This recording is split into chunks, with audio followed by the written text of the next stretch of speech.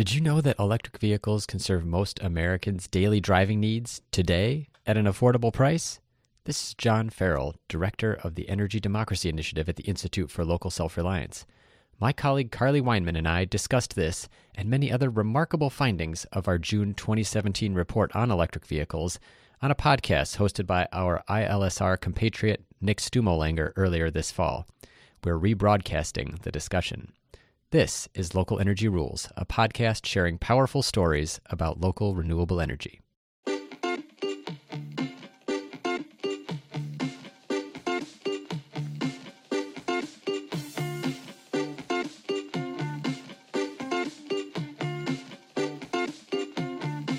Carly, I hear you have a stat for us today. Electric vehicles can save you $1,000 per year in fuel and maintenance costs.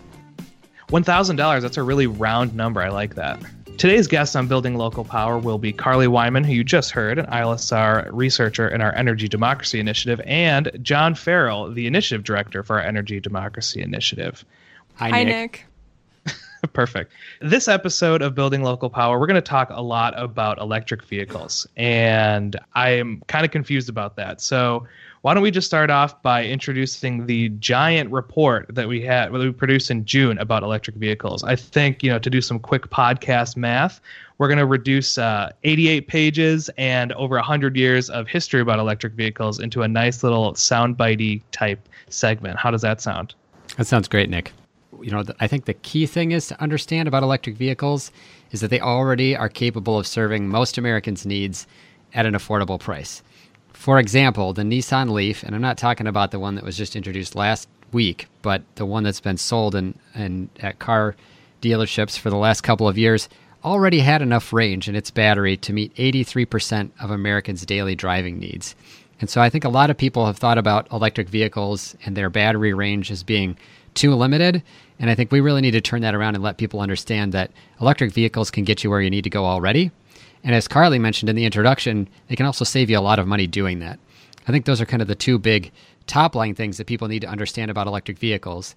A couple more things, though, I think that are interesting to share. Electric vehicles and hybrid cars have as high a customer satisfaction rating as luxury vehicles. People love these cars, and people are going to continue to love them, not just because they save them money, because they're fun to drive. And the last thing I think that's important, and I won't go into too much detail here, is just to say that all of the fundamental underlying technology behind electric vehicles, whether it's the drivetrain with 100 times fewer parts than a gas car, or the battery, or some of the other technology about how these vehicles operates, is subject to all of the innovation that we have been having across our economy with technology, which is to say that it's going to get cheaper, and it's going to get cheaper very quickly. And so electric vehicles might be a marginal savings now for some people. They're going to be a very significant savings for folks when they're making car purchases in the next few years. And that's why during National Drive Electric Week, we're seeing companies like Volkswagen say every model we've got is going to be electric by 2030.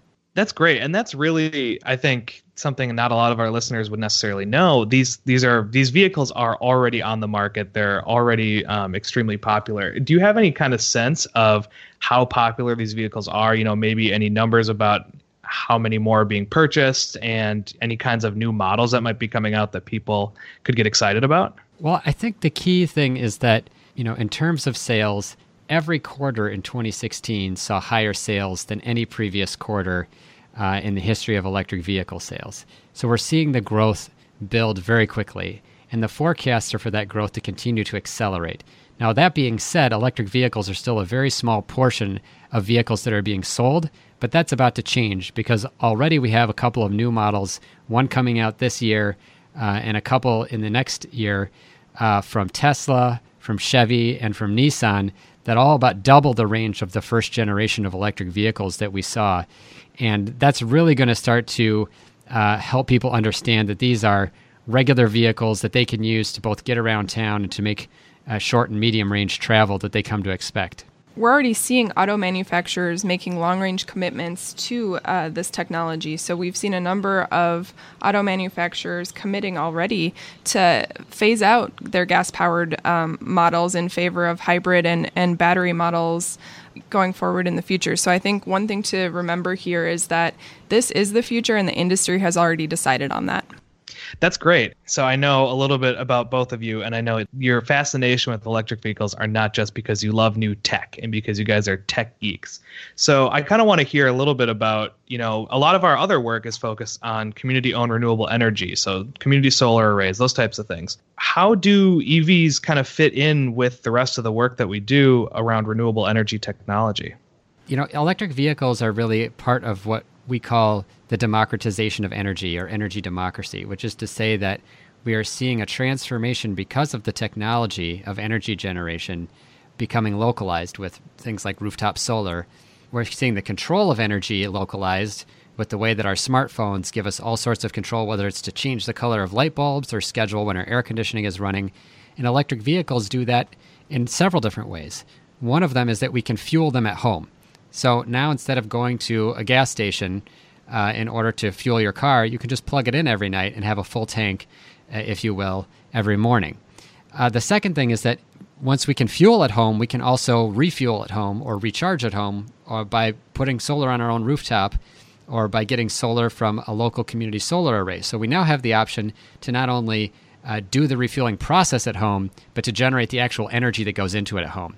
And that's just a fundamental change from the long-distance supply chains that we have for oil and gasoline for our fossil fuel vehicles that have had, enormous geopolitical consequences. And now all of a sudden we can talk about literally individuals can be energy independent in a way they might not have been able to before. Now, that's not going to be the case for most people, because even though solar and storage, like solar and electric vehicles are a marriage of what we like to call the sexy electrics, a lot of people are not going to have space on their roof for a solar array, or may not own the rooftop. But at the same time, electric vehicles, by being able to schedule when we charge them, that is, some people are home during the day and can charge them during the day.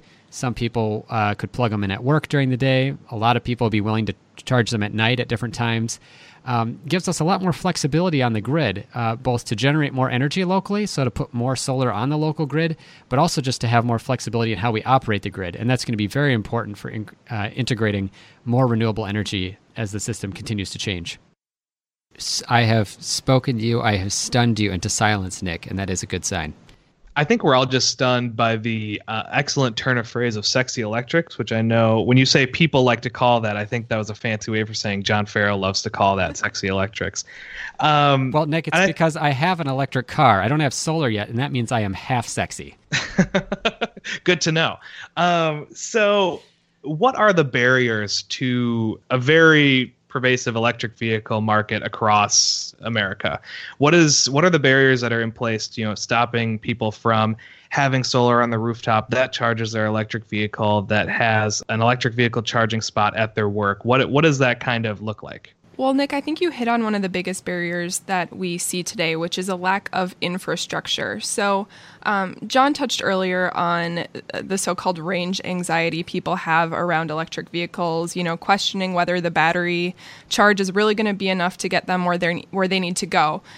Certainly that concern gets diminished where they can go to work and plug in overnight at home, like just that comfort that people can take in knowing that wherever they're trying to go, there's going to be kind of that safety net or that security of being able to re-up their battery is important. And I think that, we're certainly seeing some encouraging movement in the direction of building out massive EV charging infrastructure at the municipal level. We're seeing cities interested in that. We're seeing, Tesla, perhaps the most famous EV manufacturer, interested in building out its own network of chargers nationwide. We saw the federal government under the Obama administration set this as a priority and dedicate some significant funding to it along interstates. So I think that there is definitely a recognition that this is a key component of ensuring that Americans are embracing electric vehicles in order to capture their benefits to the greatest extent possible. But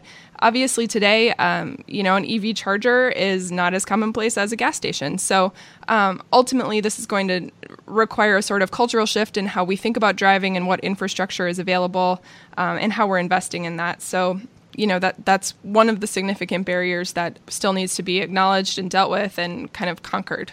So that's an interesting point, Carly. And I'm glad you bring up, the Tesla charging network and maybe some other kinds of ways that workplaces could implement their own EV charging. But what is the public infrastructure for this look like? What are things that cities can do to encourage this electric vehicle infrastructure? I know that some cities are investing and ensuring that their residents can charge up wherever they go, or that it's a very accessible thing.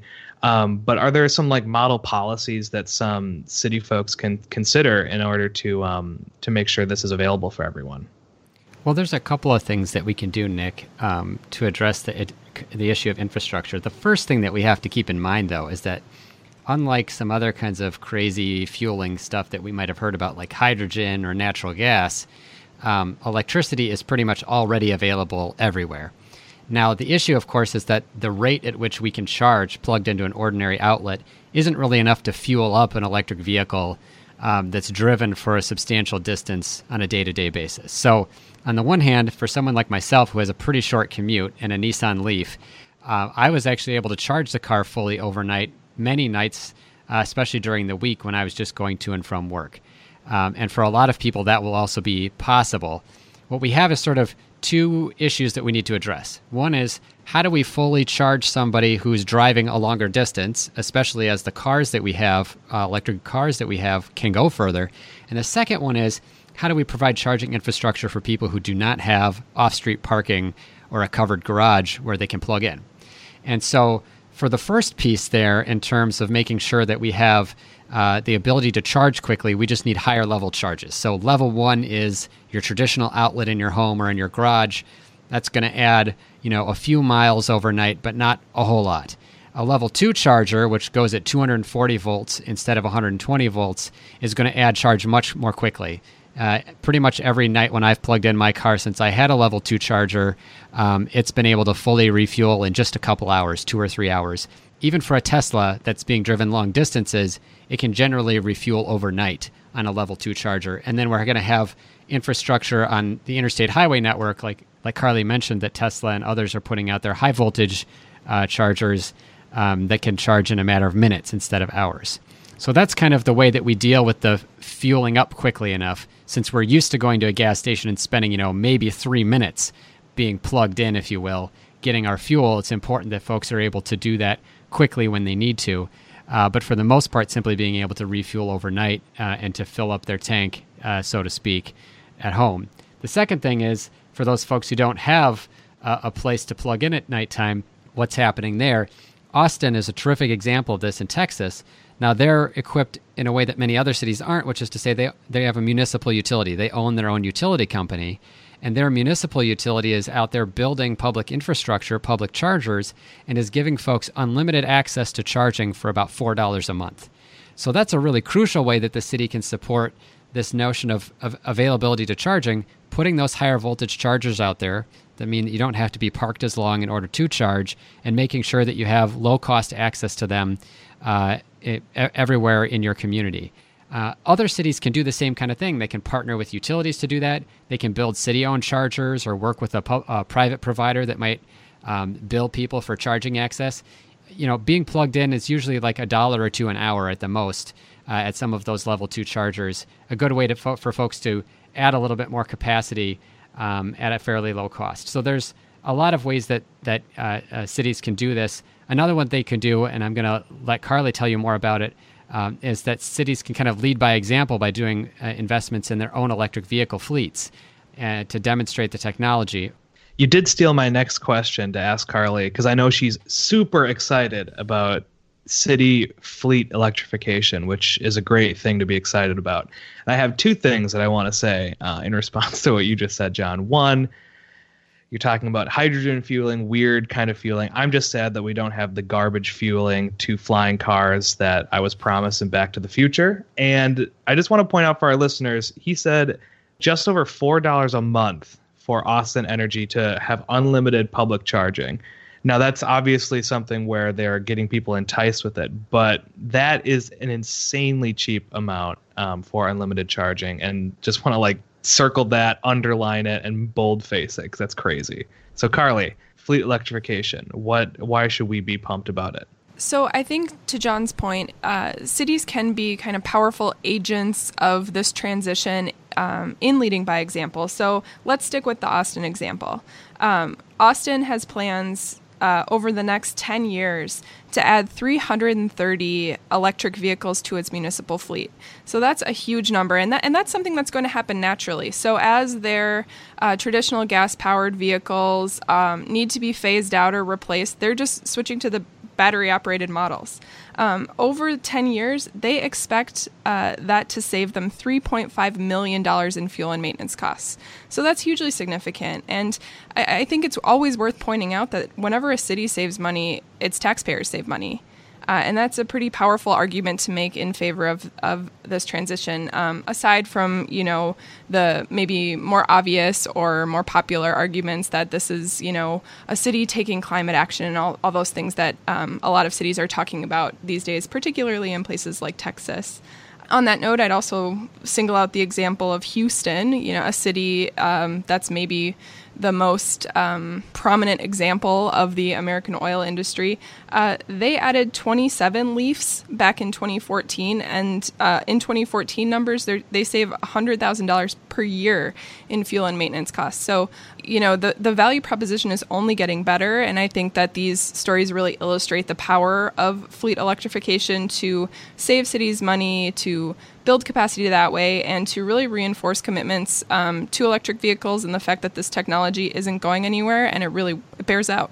I think you hit on something that I'm always very impressed that you and John pull out of almost any piece of research that we do for ILSR's energy initiative, is that it's not only about decarbonizing different parts of what we're doing, which is a really fancy way to say, getting renewable technology. But you point out that for cities, for individuals, for communities, and any kind of format, this saves money for them. This is an economic choice, not just some kind of highfalutin way on environmentalism. This is something that a lot of people can see the benefits of in their pocketbook, and I think that's really important. Nick, I just want to point out, too, since we were talking about Houston and obviously in the aftermath of Hurricane Harvey, and then again now in Florida, suffering from the after effects of Irma, that, there was a lot of news media coverage of the gasoline shortages prior to the hurricanes, and then even in some cases afterward, as people have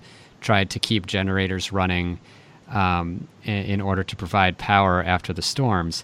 And electric vehicles provide this really interesting role, or electrification, or the batteries in our electric vehicles. I read one story in the past couple of days. It was about Hurricane Sandy, actually, where a facility got a battery system installed that basically helped work with the diesel generator in order to lower its fuel consumption so that the fuel stocks that they had were available for longer.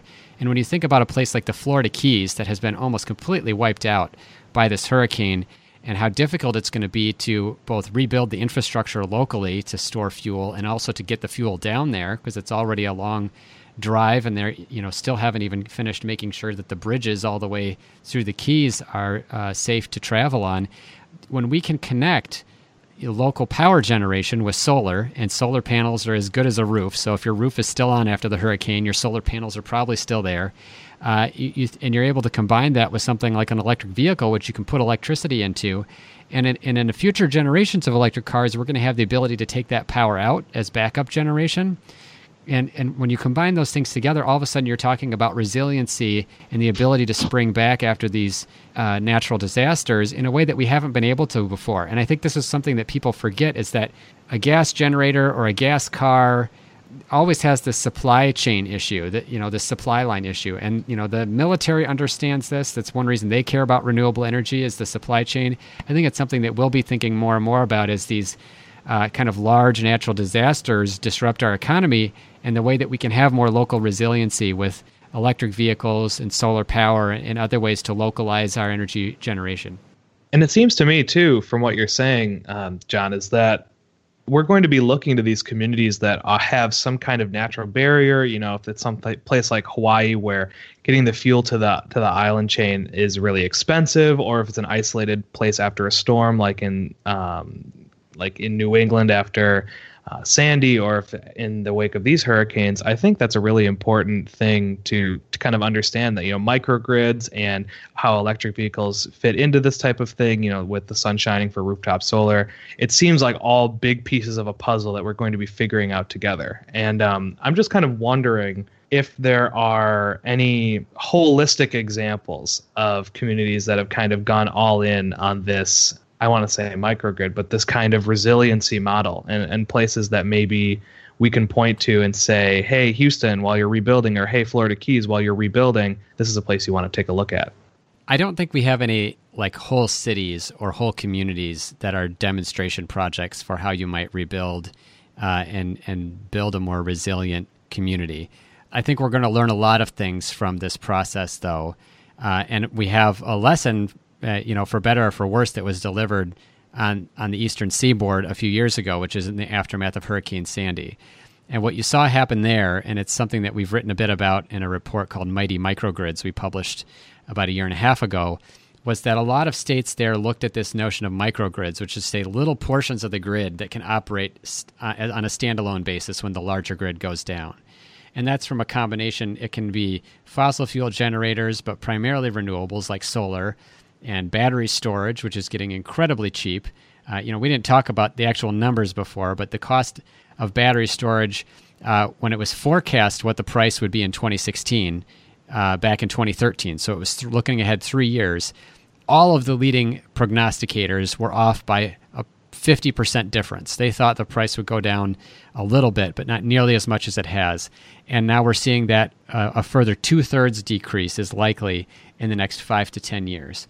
And so we're going to see much more opportunity to rebuild our electricity system and our grid system in a way that allows for local power to stay on, whether that's for, shelters, for folks who had to leave their homes during storms, for hospitals, for emergency services in particular. I think that's one of the key pieces. But of course, the second one is simply thinking about, as we're rebuilding infrastructure in general, we're rebuilding homes and apartment buildings and office buildings, how can we make sure that we're being as good as stewards of those dollars as possible? And so whether that's energy codes that states or cities can adopt and make sure that the buildings are as energy efficient as possible, requiring those buildings to be solar ready, or as some communities have done in California and in Florida, requiring that solar be included when there's a major retrofit or when there's a new home that's being built. So I think there are ways that we can respond to this. I don't think any community has kind of done it all, but I think we have lots of little pieces that these storm-wrecked communities could tap into. Transitioning just a little bit, kind of back into ways that cities can enact policies to have these renewable technologies. What else can our listeners, who may be thinking, okay, this all sounds great, I really love this, electric vehicles fit into the grid because rooftop, okay, I got all the talking points from ILSR, but what should they be telling their city council members or their mayors or their state legislators to allow them to do these types of things? And are there examples of some cities that are trying to work on how to do that? Well, I think first and foremost, what people need to be telling their elected officials is that they want this. And people do. As John said, people love electric vehicles. People are really into clean energy. And I think that the more that becomes, kind of a primary priority for people, it will become a primary priority for cities as well. So we talked about Austin and Houston leading by example when it comes to the electrification of their municipal fleets. But, the onus is not all on the cities here. Citizens and residents should feel empowered to voice that this is something they want as well. An interesting example of sort of what that looks like is playing out here in Minneapolis right now. So Minneapolis is unique in that it has a first-of-its-kind partnership between the city and the two utilities that serve it, and that's an outgrowth of a citizen-led effort among residents and advocacy groups to explore municipalization a few years ago. The end result was not municipalization, but rather this partnership that has a ton of potential to be really effective and influential in deciding that we want a more democratic, cleaner, more sustainable energy future for ourselves. So one piece of that's on the table right now that, in fact, Minneapolis Mayor Betsy Hodges raised in her budget addressed a plan that would impose a nominal increase on the utility franchise fee assessed to all utility customers in Minneapolis that would unlock about $3 million a year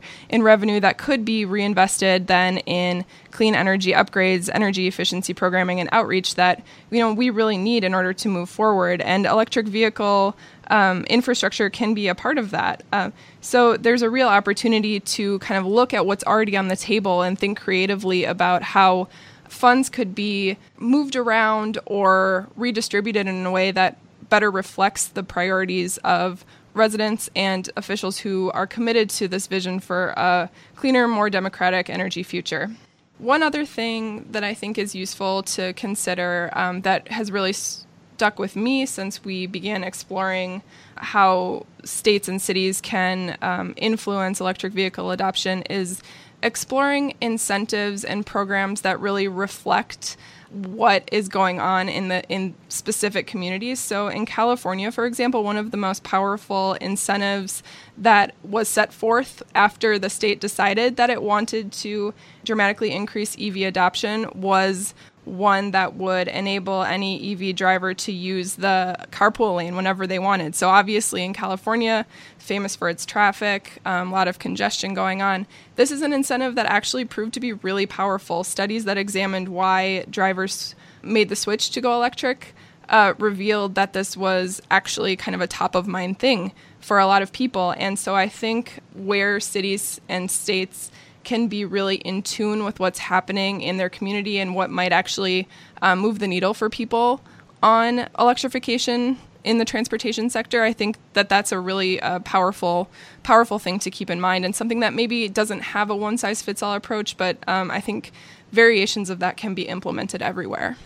Nick, a good example of this might be an incentive in Minnesota. If somebody would come scrape my car off for me after a snowstorm because it was an electric car, I think I would definitely be more likely to buy one.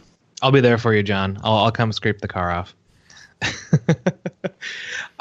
Well, that sounds great. And I think that you answered a lot of really good questions kind of about what ways cities can do things, what ways citizens can kind of get involved with this type of thing. And I think, Carly, that was a great summation of that, is that there's not a one size fits all. There is no specific policy that is going to solve all your problems, but that the citizen voice and the resident voice matters in these issues.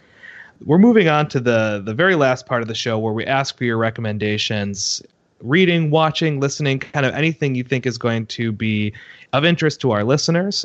This could be something to do with energy work. It also could not be, because you can't have your brain just in this. So, Carly, what is your recommendation for our listeners? My recommendation, Nick, is a little bit outside the energy realm this week. I would recommend that everybody in America read the book Ghetto Side by Jill Leovy, who's an LA Times reporter, and she's brilliant. And this book explores the epidemic of unsolved murders of African-American men in LA County. But it really tells a broader story of some of the, racial, social, and economic disparities that persist across the country, and the ways in which that manifests in destructive ways that hold everyone back. So I think especially as we think about equity and equality and community, thinking about these ideas can be, really, really powerful and important, and elevate our conversation around that. So that's my depressing but extremely important recommendation. That's Ghetto Side by Jill Leovy. Thank you so much, Carly. John? Yeah, I'm going to keep on the depressing theme with a piece that was put out in The Atlantic just earlier this week entitled "Have Smartphones Destroyed a Generation?" The caveat here is every time I get asked this when I'm on this show, it's always something I read in the last 24 hours because I can't remember anything past that, which is probably because I have a smartphone.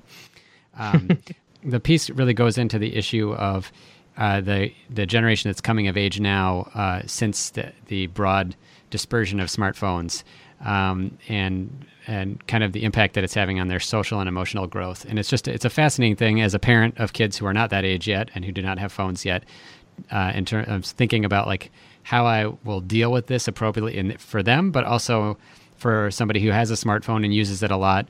What's the appropriate relationship between myself and my smartphone and my, real life folks in my life, real life relationships. So it was really interesting. I think the headline was terribly hyperbolic, and it's just another way of like getting down on young people. But I think that in general, it's a really interesting way to think about how we might do things differently and what the role of adults is in putting down their phones to talk to kids, and how we can teach kids to be good users of that online and off. All right. Well, thank you so much, the both of you, for being on Building Local Power today. Thanks, Nick. Thank you.